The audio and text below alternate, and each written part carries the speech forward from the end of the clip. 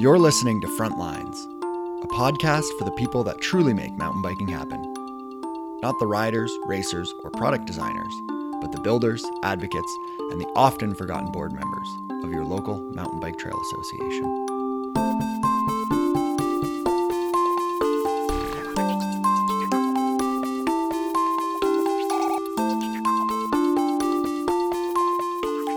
Over the last few episodes, we've discussed the lack of diversity in the mountain bike community. My guests and listeners have provided some great perspectives, and I'm excited to include another perspective in this discussion. If you haven't listened to the previous episodes, I strongly encourage you to listen to episodes 4, 5, and 6. You won't be disappointed. This episode, we'll be looking at diversity in the wider outdoor community, taking lessons from hiking and camping and how they can be applied to mountain biking. We'll also explore just why diversity is so important. My name is Brent Hillier.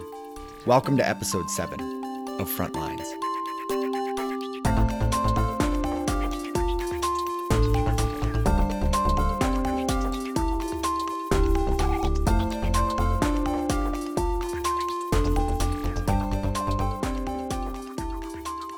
My guest is Ambreen Tariq, and she lives in the Washington, D.C. area. She spends her free time camping and hiking with her husband. While exploring new places, she's noticed the lack of diversity in the outdoors.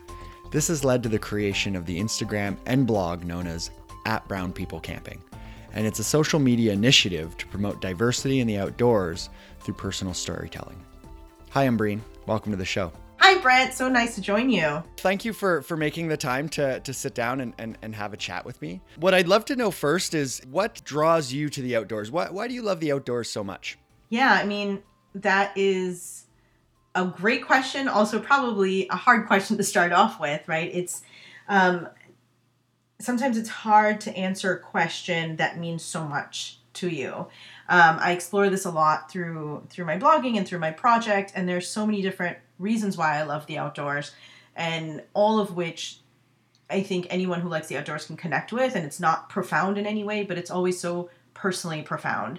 To me, being in the outdoors is one, it means something different based on the kind of person you are, right? So for me, I identify with living a very city life, and the outdoors is disconnecting from that, and being outdoors, whether I'm camping or hiking, is just constantly a way of reminding myself of the privileges that I enjoy in my life on a daily basis, like being able to access water or heat or shelter or food in sort of easy and nonchalant ways that we forget being people who are privileged. So being outdoors is just a very powerfully humbling experience for me, and I enjoy that feeling. It's also very empowering on the other side of the issue, as in reconnecting with your strengths, be they physical and actually doing this type of labor, or just the mental perseverance that it takes to enjoy outdoors activities like pushing yourself on a hike or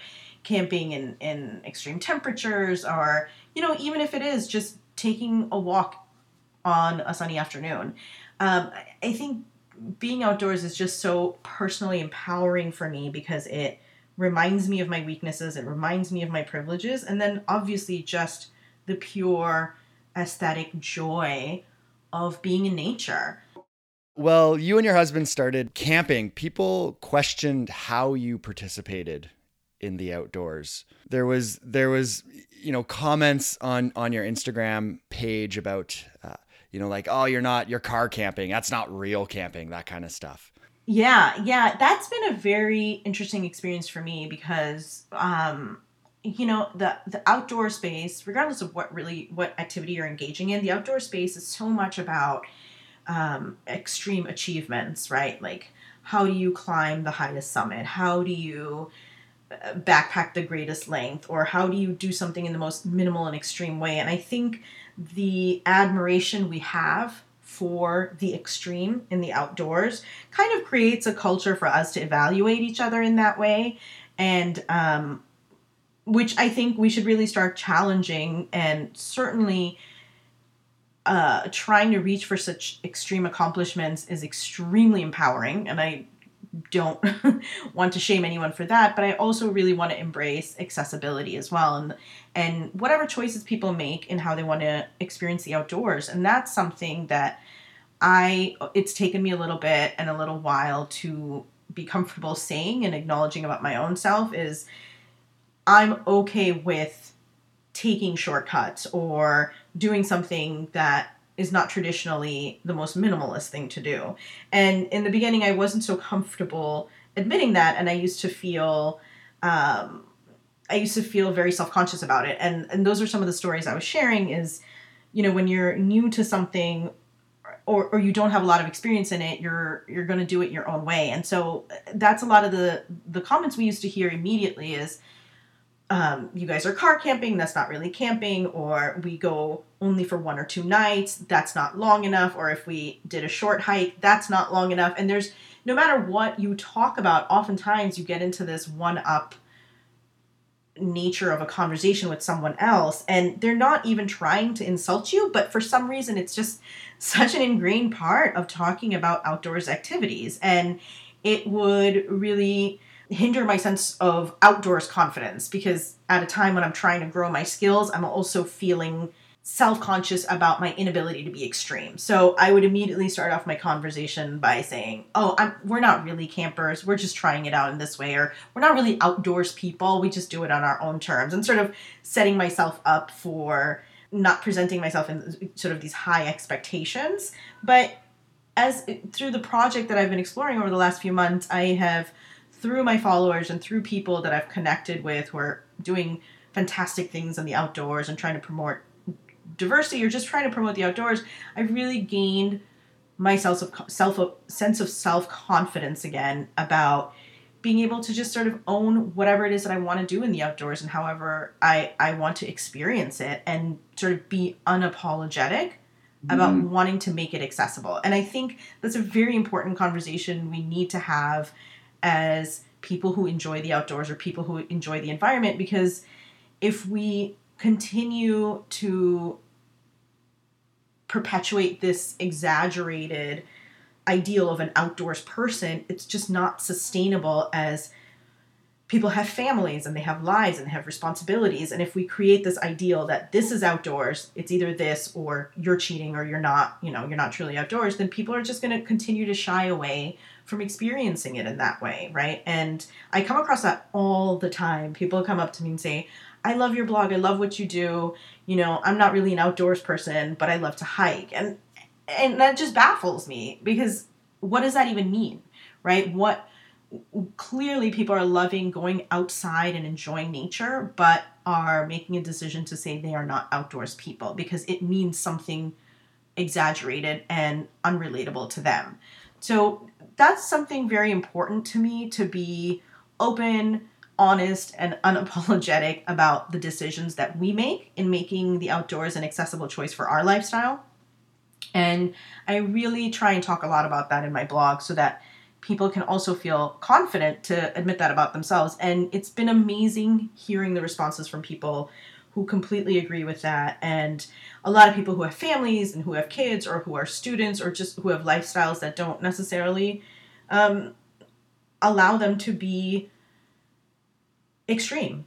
And it's been very empowering to see that most people feel that way. So I think it's great to start having that conversation and be proud of however we're going about integrating the outdoors into our lifestyle. I think the parallels with mountain biking specifically is huge. I mean, mountain biking is such a competitive sport in a lot of ways, even friendly competition. But you put things down to, I got down to the bottom of the trail faster than you did, or I can climb this part of the trail where you have to walk up this part of the trail.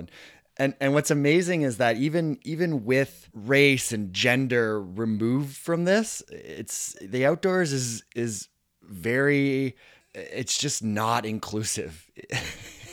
It sounds like even without putting in or kind of discussing those other bigger, huge, human topics, it sounds like there's this automatic, just, you're not part of the club. You're not doing it the right way, and you're not included. Yeah, and I think that's a very important point, because it's not about necessarily race and gender and other identities. It's a pretty central issue that affects the outdoor community culture. And I think it absolutely affects people who want to try it, and it creates another bar for entry for folks who don't necessarily have experience with it. And that's where I think there is an overlap with diversity issues, but they are also independent issues. With my discussions that I've had over the last few episodes, I've talked a lot with my guests about, maybe we're not necessarily doing something overtly wrong in the outdoor community and in our outdoor sports and activities, but maybe we're just not doing everything that we could. But just by reading and going over your Instagram account and your blog and reading some of the comments, you've received overtly racist backlash.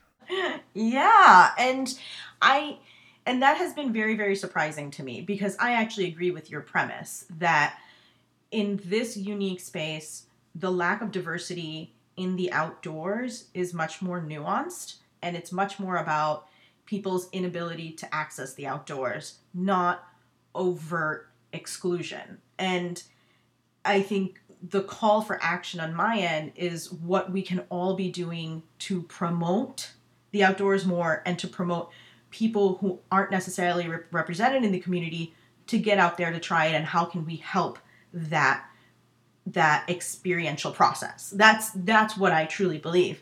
And what has been interesting to me is learning about the voices who feel offended, angered, or disagree with the basic premise that we need to diversify the outdoors. And that was something very surprising to me, because I didn't really think that there would be people who felt so strongly or disagreed so strongly with that. And what I've learned through those comments has been a number of patterns. One is that there are people who feel almost accused by this conversation, when just by claiming we need to diversify the outdoors, there aren't that many people of color out there that as there should be. The trails should represent how America looks, or how your country looks. Your population demographics should be sort of representative of who's enjoying the outdoors. And that conversation, so immediately people feel accused by that conversation and feel as though, I'll just speak for myself and not necessarily anyone else who's engaging in this conversation. When I say let's diversify the outdoors, people feel accused that I'm saying white people are excluding people of color from the outdoors, and that's unfair, and that's not true, and that I'm being racist or race baiting. And I think it's interesting, and I value everybody's opinion in this conversation because it is sensitive, and it's something I never thought of in that way. So I really try in all my messaging to talk about everybody's responsibility to promote the outdoors, because ultimately we need to grow our community of people who love being outside, so that we'll have a larger community to protect the environment. And with just population growth, the way it's going, we need to do a better job of growing our community, and that includes the growing population of people of color. And it's interesting to me that people feel accused in that way, but that is a reality. So there's a lot of sort of frustration coming from that end. Another pattern that I've noticed is people saying that, I've seen people of color on the trails. I go outside. I don't see the lack of diversity. Therefore, I believe your call for greater diversity is a non-issue, is disingenuous, or is sort of a disingenuous campaign, right? And this, what I like to think of is the sort of confirmation bias, that I see people of color outside, therefore this is not an issue. I don't believe it, and that this is this is a conversation that's disingenuous. And that has been really interesting to me, because it's something hard to try and respond to if people want to rely only on their observations. So another goal that I'm setting for my project is, how can I shed light on the fact that there are different experiences out there. The numbers are the numbers. We have, for our national park system, the numbers are representative of what's actually happening, who's actually visiting our national parks, and the majority of it is white people. Why are people of color not visiting our national parks? When you look at our environmental organizations and all of these things, the demographic numbers are there, right? So how can we as a community push ourselves beyond our own confirmation bias and say, maybe my experience isn't the reality or the whole experience? How can we push ourselves to see everybody's experience and not feel accused in this conversation, but kind of just see the value in the need for the diversity and work together towards that? So those are some of the patterns I've seen in some of these comments where people feel accused or people feel like we're making an issue that doesn't need to be made an issue of. And these things are inherently not based in the reality of the situation. So my goal for my project is kind of to shed light on those realities and to not necessarily tell people that we need it, but to show people why we need it and what the value added is of getting more people out there to enjoy our environment. Yeah, I think there's some really interesting arguments against this, and I think that what I've learned over the last few episodes and with my discussions is that this is very important. And I think sometimes when we get into our bubbles and we all have our own little bubbles within the outdoor community, you know, I've got my little mountain bike bubble and you know, you might have within your community, you've got your little camping and you know, bubble, and you hang out with the same people and we look around and we go, this seems great. Things are going well. But when we kind of back up and we look at the big picture, I think that there's actually a decline in a lot of engagement. And we may not necessarily see that, but it's important that we get more people out there. And I think for me, it's advocates for the environment and advocates for the outdoor. And the more advocates we have for the outdoors, then the more sustainable every other part of our life is going to be.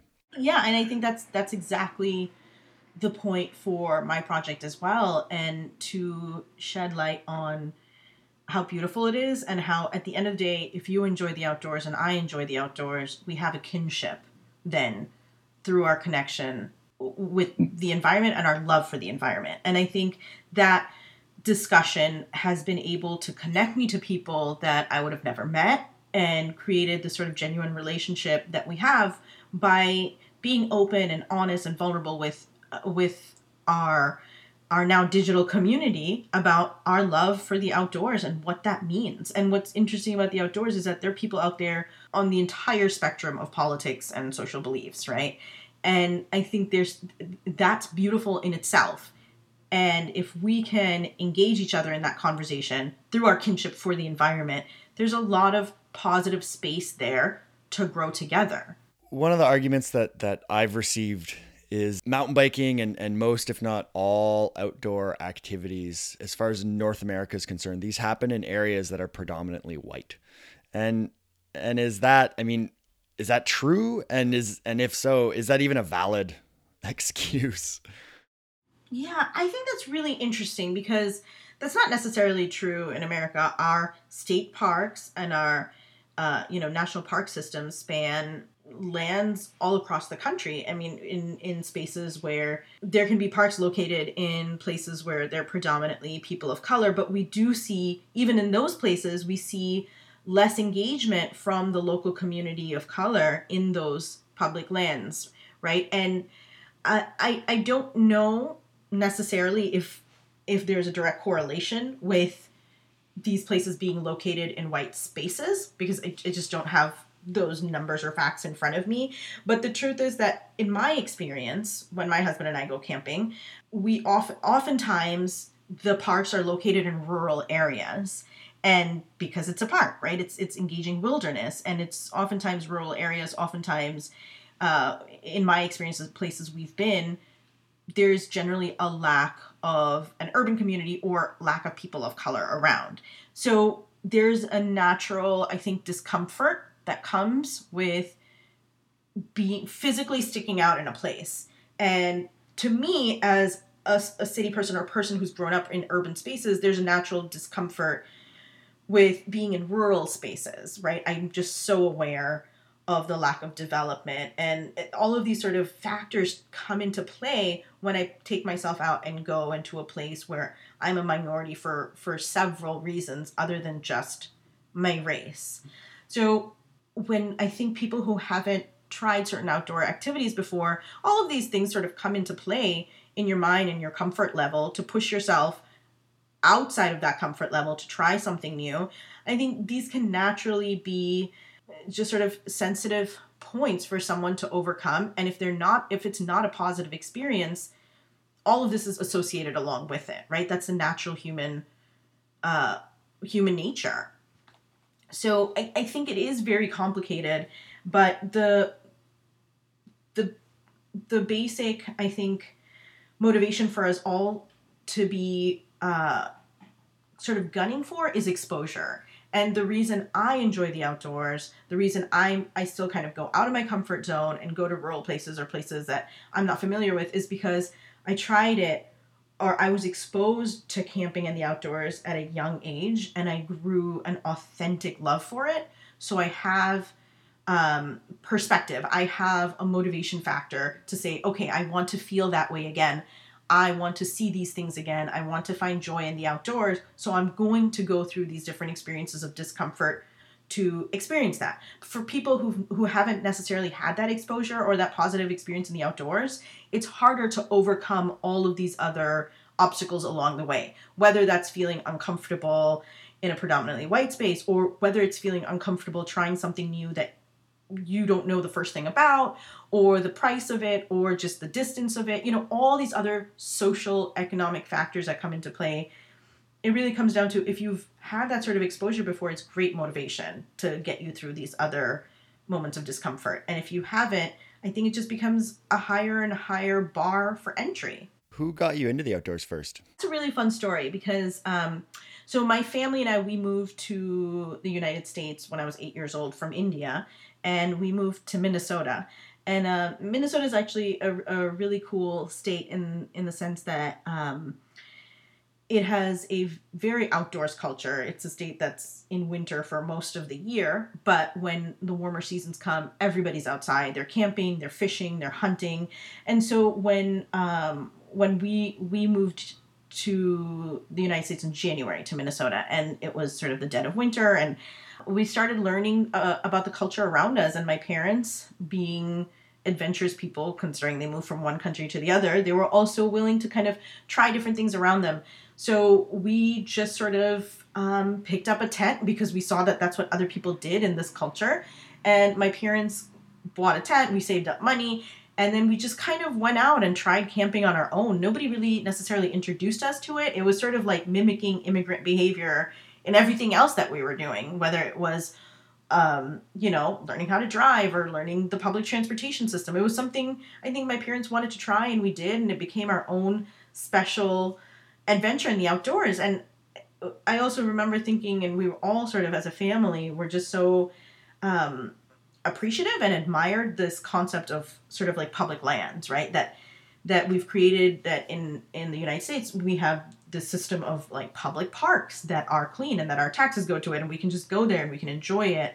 And so we started experimenting and just doing it on our own. We didn't have a lot of gear. We had not really any knowledge of camping, but that's really how we got into it. And those are probably my fondest memories, because I think growing up as an immigrant kid in Minnesota was really tough, but being outdoors and camping with my family and kind of exploring this new world was just something that was a reprieve from our entirely other social experience that we were going through. And it was just simple and beautiful and empowering. So I carried that really positive association with me my whole life. And then when I was able to kind of develop a lifestyle for it, but when you are entering the outdoors as an adult and you want to make it a lifestyle, it's completely different. It's actually learning serious skills. It's actually, pushing yourself to try and build a fire, not necessarily, all these skills that I wanted to learn. So my husband and I started from square one, and we've been doing it obviously through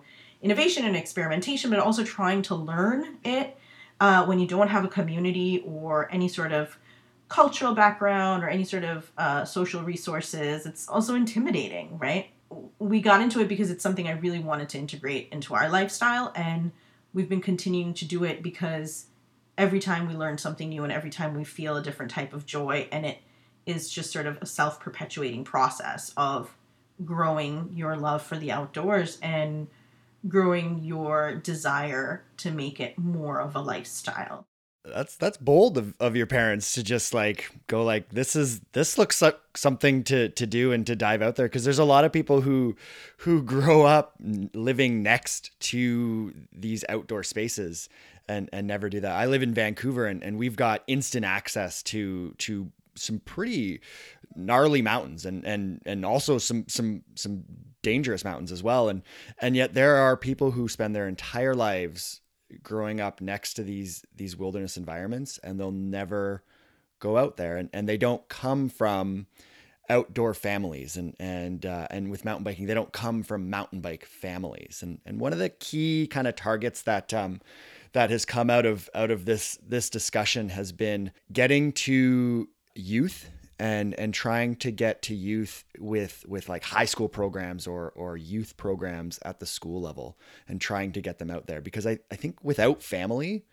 it's a huge leap to go out into the outdoors, to pick up a new sport, to pick up a new hobby. And so to make that transition a little bit easier, it's nice when you can kind of learn that as a kid. You learn it from, somebody that comes to visit your Girl Guides or your Boy Scouts troop, or you take an outdoor program at a high school level, that kind of thing. Yeah, I absolutely agree. And like I said, for me, I was in a strange way, I really do acknowledge it as privilege. I was privileged enough to be exposed to the outdoors at a young age, at a time when I didn't really feel privileged about a lot of other things.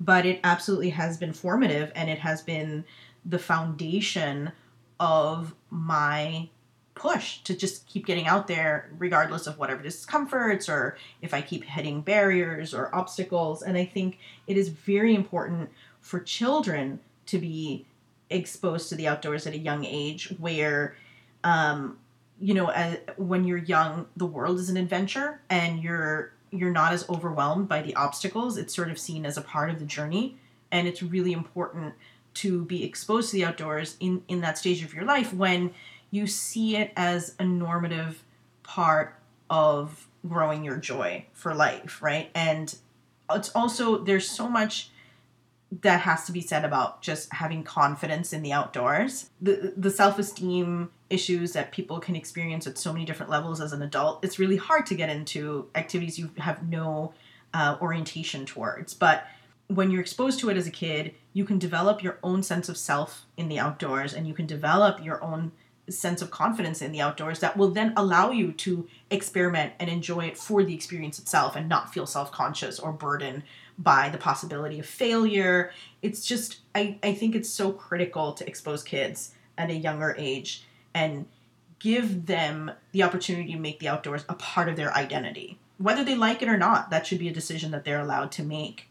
And I just think that that's what happened to me, and it has meant everything. And I've really relied on that experience and been very honest about it throughout my storytelling. How much does cost act as a barrier to accessing the outdoors and participating in outdoor activities? Well, I think that is an issue that is at the center of this conversation, especially when we're talking about trying to increase diversity outdoors, because, it obviously depends on the activity. For us, camping was something really important to me, and camping is expensive to get into, with just maybe even at the most minimal level of gear, it's a tent and sleeping bags and even pads, right? And at the end of the day, that starts adding up. But even if it's hiking, let's say, because a lot of people say it's not that expensive, you just need shoes and you just need to get on the trail. But for a lot of people, they don't live near trails like that, right? Or near the kind of wilderness that truly allows you to connect with nature. And transportation, I think, is a very important issue to talk about, because people don't necessarily have access to a lot of these big, beautiful parks that we talk about to get out there to. Shenandoah is our closest national park here in the DC area, and it's just gorgeous. It's beautiful. But for me, it's about, I think, where you live, about 2.5 hours, right? And like I said, a lot of the state parks we've been to that are just beautiful are also in rural areas. So cost is actually a very important factor in acknowledging why I think we sometimes have a lack of diversity in these places, because it's expensive to get out there. And also, when you have no sort of experience in an activity, so let's just say camping, if I only wanted to focus on increasing diversity in the camping community, if you have no experience with it, you don't really know anyone who's done it, you don't necessarily have the confidence to be innovative and say, you know what, I don't have the money to buy a camping pad, let me see what else I can make up, right? You're so overwhelmed by the newness of everything that it's harder to have the confidence to come up with cheaper options on your own. So it's complicated because cost is definitely a prohibitive factor for a lot of people to get out there. And I think the more we talk about it and the more we show real people outdoors doing real things that aren't as extreme or as expensive, that creates a culture of normative outdoors behavior that I think can really help push people out there and to be experimental or find options that may be cheaper for them, and really explore their accessibility to the outdoors. I think similar to we've spoken about performance and that extreme end of outdoor pursuits, and I think that outdoor media does promotes that. I mean, that's their main kind of product that they're pushing out in magazines, on outdoor websites, that kind of stuff. But also that gear is always that high end new, and mountain biking is so much about the gear. One of the things I strive to do in this podcast is try to never actually talk about a bike. I try to talk about everything else, because it's almost super saturated with discussions about the product, but you don't need the most advanced, you don't need the most high end stuff to do this stuff. And bikes included. I mean, bikes can get up to, and when you start riding for a while, you're looking at a new bike and it's like, oh, I need $6,000 for a new bike. And it's one of those things you kind of have to give your head a shake. Like, you don't need that much for a bike. And when you're first getting into riding, you certainly don't need that much for a bike. But we're not promoting that as much. And do you think that these kind of bigger magazines or outdoor websites could promote that kind of more entry level side of things? Or is it just a fact where it's just not going to sell? It's not what people want to see. I absolutely think that there's space to talk about just real activities. And I think we are having a moment right now in society, in our community, of really pushing retailers to have that conversation and to acknowledge it. That it may just be that it has never really dawned on a lot of retailers that there's this need now to push the conversation away from the extreme, to make it's maybe not just about diversity, but to make real people feel included in this culture, where if you're working or you have kids and you have other responsibilities in life, how can retailers make you consider the outdoors as an activity to enter and it not be so gear focused or so intimidating? And I certainly think there's a lot of room for these types of marketing campaigns. And I think companies are really catching on to that now. We have a long ways to go to make these marketing campaigns more authentic and reflective of real people. But I think there's money anywhere you want to market it. If anything, if we're trying to grow the customer base for them, right? Our whole premise is that we want more people outdoors. So I believe that there is benefit for that for retailers if they just think creatively and really push themselves to acknowledge how real people are feeling right now and what they need to do to make people feel included and comfortable in trying new outdoors lifestyles. Yeah, one of the major outdoor retailers in Canada, they've shifted kind of their marketing a little bit recently, and what they've done is they've gotten into more gateway activities. So instead of really focusing on marketing, they certainly still sell the product, but marketing like ice climbing and mountaineering and that kind of stuff, they've started to sell yoga mats and road bikes and running shoes that aren't just for on trail, just regular running shoes to go run on pavement. And of course, right along with the theme that we've been discussing about, not being inclusive, the backlash was huge with their customer base, because this isn't extreme enough, right? But it's working. They're selling a ton of product, and I think they're getting more people out and doing more things. I mean, you've touched on it, the urban access to the outdoors isn't there. And so getting those people from an urban environment to the outdoors takes some baby steps and takes some of those gateway activities. I think like bike paths could help. Even just parks, parks that are full of trees as opposed to a park that's got a soccer goalpost in it.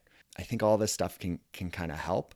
And then the other thing that you mentioned too was driving. I mean, you've got to drive to these places, and that's a huge cost. I live in a city with great public transit, and I ask myself sometimes, if I didn't go into the outdoors as much as I do, would I need a car? I don't think I would. I think it's the reason why I own a vehicle. Yeah, and I think that's a very important part of it, is to, I think, like in the DC area, we definitely promote a lot of our local city parks because that's Washington, DC, and that's a very important part of its identity. But to embrace that lifestyle is to acknowledge that sometimes these places are far away, but how can we make those goals to achieve? Like for me, we can't necessarily afford this lifestyle, but we have to think ahead, plan ahead, save creatively. It's not just the money, but it's also your job, right? You have to have access to paid leave, or you have to have the privilege of being able to use your vacation time for these things and maybe not other family obligations. All of these factors come into play in acknowledging that large communities have to face a lot of obstacles in getting to the outdoors, but to be able to promote that lifestyle as accessible and to show other people who are doing that is a great motivator to make it more normative. And I think those conversations need to be had. So do you think that in order to increase diversity in the outdoors, that we need to change the systemic racism and sexism that's inherent with all things? Or do you think that we can kind of tackle this for more of a grassroots level? That's a tough question.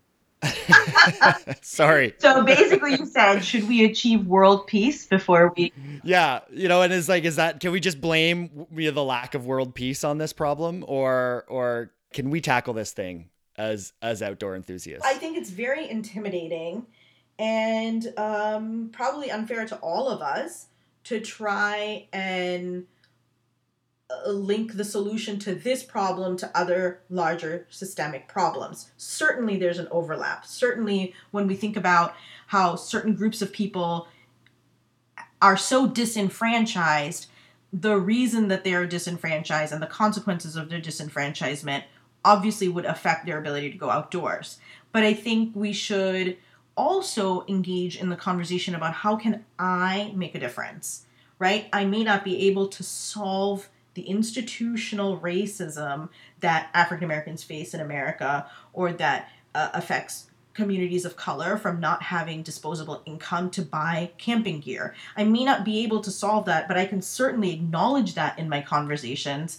I can certainly talk about the reality of what's happening out there. And what I've learned recently is that a lot of people don't even agree with the premise that we need greater diversity. So we may not be able to solve these problems, but I think it's incumbent on us to acknowledge them. And I think what you're doing through this podcast is brilliant, and is exactly what we need to be doing, is push ourselves to have these conversations, acknowledge the problem, and then say that we need to work as a community to figure out solutions. There isn't an easy fix for a complicated problem. We've learned this over and over. But a big part of solving this problem is a culture shift that needs to happen. The culture shift being that we need to honestly acknowledge that there's a high bar of entry to a lot of outdoor activities, and that we all play a very important role in developing a culture that values the outdoors. And if we can do that, that's the first step in helping promoting this lifestyle, and then helping find ways that we can grow our community together, and that that is actually a major priority for all of us, not just people of color, but for white people and everyone else, that growing our community is critical for our environment as a whole and to maintain it for future generations. Excellent. Well, Ambreen, thank you for taking the time to discuss this with me, and also thank you for what you're doing. I think for really bringing attention to this conversation. I think the platform that you're using is great. I think that even just the name is catchy and really brings some attention to it. And I think you're doing a great job. Well, thank you so much. I really appreciate that. I also just really appreciate the opportunity to sort of talk in this form, right? I mean, to me, storytelling is the most powerful form of connecting to another person. And I've said this before, which is I have a certain belief and I can tell you what that belief is, but it's more productive for us to share stories and share illustrations of why that belief exists. So I would rather tell you a story of how I discovered camping and what it means to me rather than just say it's important for us to grow diversity, because I think storytelling is very, very important for us to connect as individuals with different political and social beliefs. So I'm really excited for the podcast series you're doing and everything you're doing to grow this conversation. And like you said, it's beyond just mountain biking. It's just getting in the outdoors and finding all sorts of ways to enjoy it. So thank you so much, Brent. I really appreciate it. Thank you. Big thanks to all of my guests over the last 4 episodes, and to Ambreen Tariq for providing another fantastic perspective. Once again, here's the opportunity for you, the listener, to get involved. Hopefully you're inspired to interact with Frontlines on social media. You can find me at BrentskiBikeski, or send me an email at brent@bikeski.ca. And if you'd like to include your voice in this discussion, then please send me an audio file. It's always great to hear from the listeners, and it's fantastic to include your voice in this discussion. Using diversity as a springboard to discuss some additional topics, next episode will be about urban trails and just how valuable they are to the mountain bike community and surrounding community in general.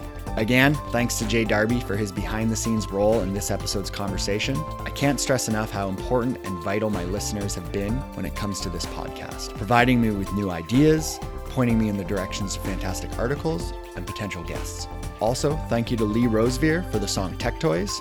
And if you like the show, then please share it with your friends, family, and fellow trail advocates. And if you haven't already, give us a rating and leave us a comment on iTunes or whatever podcatcher you're using. It helps others find the show. And finally, I'm Brent Hillier. This is Frontlines. Thanks for listening, and happy trails.